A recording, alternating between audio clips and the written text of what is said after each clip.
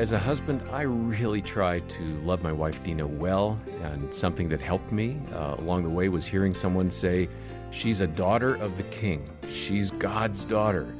I'm John Fuller, along with Greg and Aaron Smalley. They lead our marriage department, and we're going to hear more about a perspective that you should have as you go through married life together.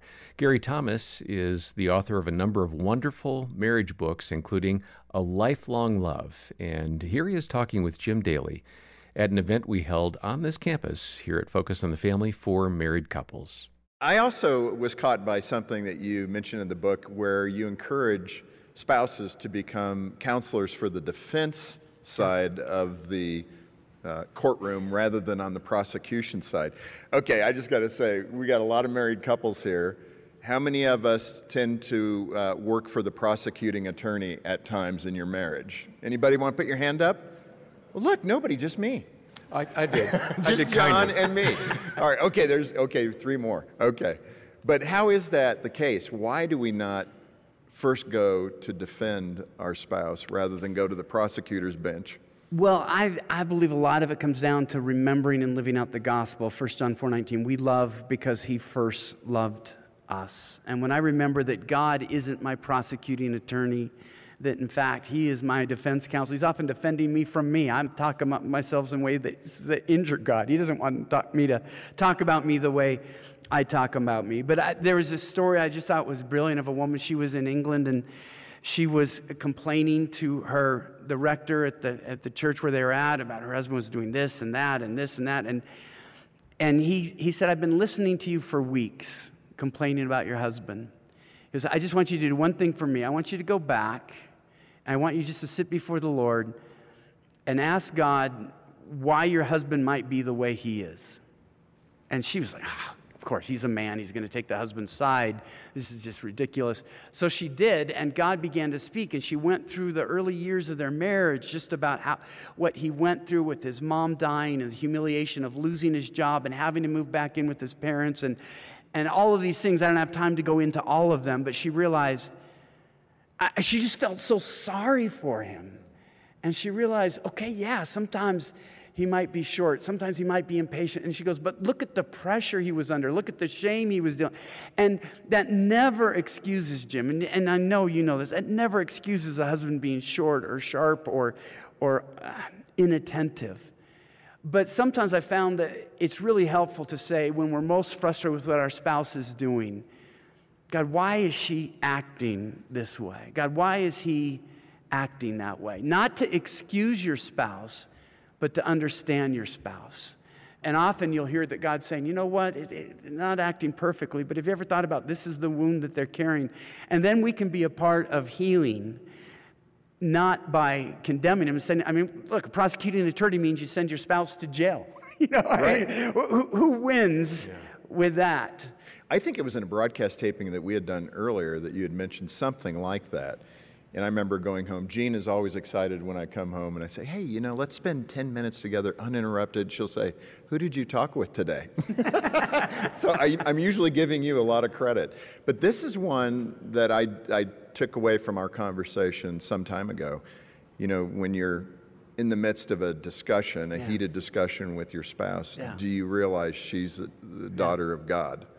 Wow, that changes your paradigm. It has been the single biggest insight that has changed the way I look at marriage and try to live my marriage and the way I look at my wife. I was not being a good husband, and there are many times that was the case. And just in prayer, applying 1 John 3:1, behold, how great a love the Father has lavished on us that we should be called the children of God. I claim that as a single man. That's my identity. I'm God's son. No one can take that away. And God was pointing out to me, Gary, it's also true of your wife. Lisa's my daughter. She's not just your wife, she's my daughter, and I expect you to treat her as such. And then when I had daughters, it was a whole new element. We also have a son, but I realized if you want to get on my good side, it's easy. Just be good to one of my kids. Be kind, be loving, be their best friend. I'll love you if you're my kid's friend. And if you want to get on my bad side, it's just as easy. Be mean to one of my kids, shame one of my kids, break one of my kids' heart.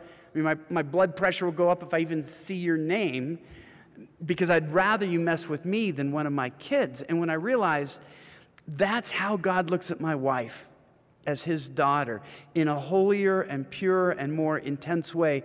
Everything about my marriage changed. Because the reality is, the Bible promises us we marry somebody, James 3:2, who stumbles in many ways. Our spouses, in a worldly sense, are not always worthy of being loved. God is always worthy of being worshiped and revered. And when I love my wife out of reverence for God because she's his daughter, there's always the reason to love her. I mean, I'll never run out of it. She's always lovable because of that. It's not the only reason I love her, but it's a motivation that goes beyond the fact that I stumble in many ways, that she stumbles in many ways. We honor the God who created us, and we worship him through that. And so stopping to just think of God as my heavenly Father and remembering that he's also my heavenly Father-in-law as something that has just transformed the way I look at marriage. Well, Greg, I loved how Gary Thomas, I love everything he says, but in particular what he was saying there about framing his understanding of the relationship he has with his wife, Lisa. She's God's daughter, so that means God is his father-in-law. That's a really interesting mind-boggling concept. Yeah. So let's tie that in with the theme this month, which is all about in-laws.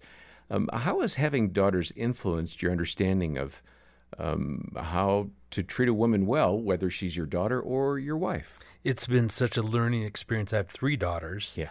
And, just really learning over the years what they really need from me as their dad. Just to love them unconditionally to where they really feel that. I love thinking about in the Old Testament book of Jeremiah where, I've loved you with an everlasting love, is God saying to us. And I want them to experience that same sort of love, to really see their value. I think, everybody wants to feel valued, but I think for women, especially for daughters, just really knowing that their dad sees that value, that I get their value, it shapes the way that then I treat them. If I really see it and recognize it and understand it, that I'm more willing and likely to treat them in valuable ways. I think a big one for me has been just how important it is to protect them to where they feel safe, they feel protected from both foreign and domestic threats. In other words, from outside threats as well as internal threats. To where those internal things like lies they believe and even how I would show up, even the moments that they're misbehaving or there's an issue that we've got to deal with. How am I protecting them from even me, and how I might want to react and need a second to kind of calm down before interacting with them. I think another one from having daughters is that just how much they long to be pursued from their dad. And they just want to know that not just that I love them unconditionally, but I like them. And I pursue them in relationship, which again just shows the value that I feel for them. I think all those things has heightened then my understanding that Erin, as my wife, needs those exact same things. That she needs to know that I unconditionally love her, that I'm not going anywhere, that I see her value, that I treat her in valuable ways, that I pursue her, that I see her beauty.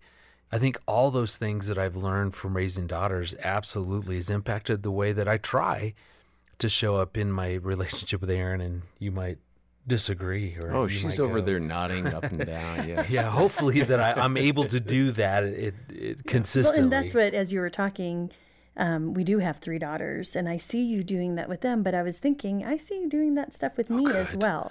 Good. And how important it is for a husband to be treating his wife in those ways. But as well as as you were talking, I was thinking, there's times that I'll be like, I don't know what to do in this situation. And I'll think about, if this was my daughter, how would I want her to be treated? That's good. Because I'm daughter of the Most High King. She's daughter of the Most High King. And if she had someone mistreating her, what would I want her to do? What boundaries would I want her to set? How would I want her to be valued? And it kind of turns it back and you go, oh, yeah. Well, I so appreciate your sharing those insights. And, we've mentioned Gary Thomas's book, A Lifelong Love. That is a terrific resource to help kind of go deeper on some of these ideas of what informs my actions toward my spouse. Look for that book on our website and make a donation as you can. We'll send a copy of A Lifelong Love to you as our thank you when you contribute either a one-time gift or a monthly pledge to the ministry. And if you haven't taken our free marriage assessment, which has been taken by about 1 million people so far, it's really easy. It takes maybe 5 or 10 minutes. It'll give you some shared talking points for your next conversation about where we're at in our relationship. So stop by the show notes for all of this and much, much more. We'll hear more from Gary Thomas next time. For now, on behalf of Greg and Aaron and the entire team, I'm John Fuller, and thanks for listening to the Focus on the Family Marriage Podcast.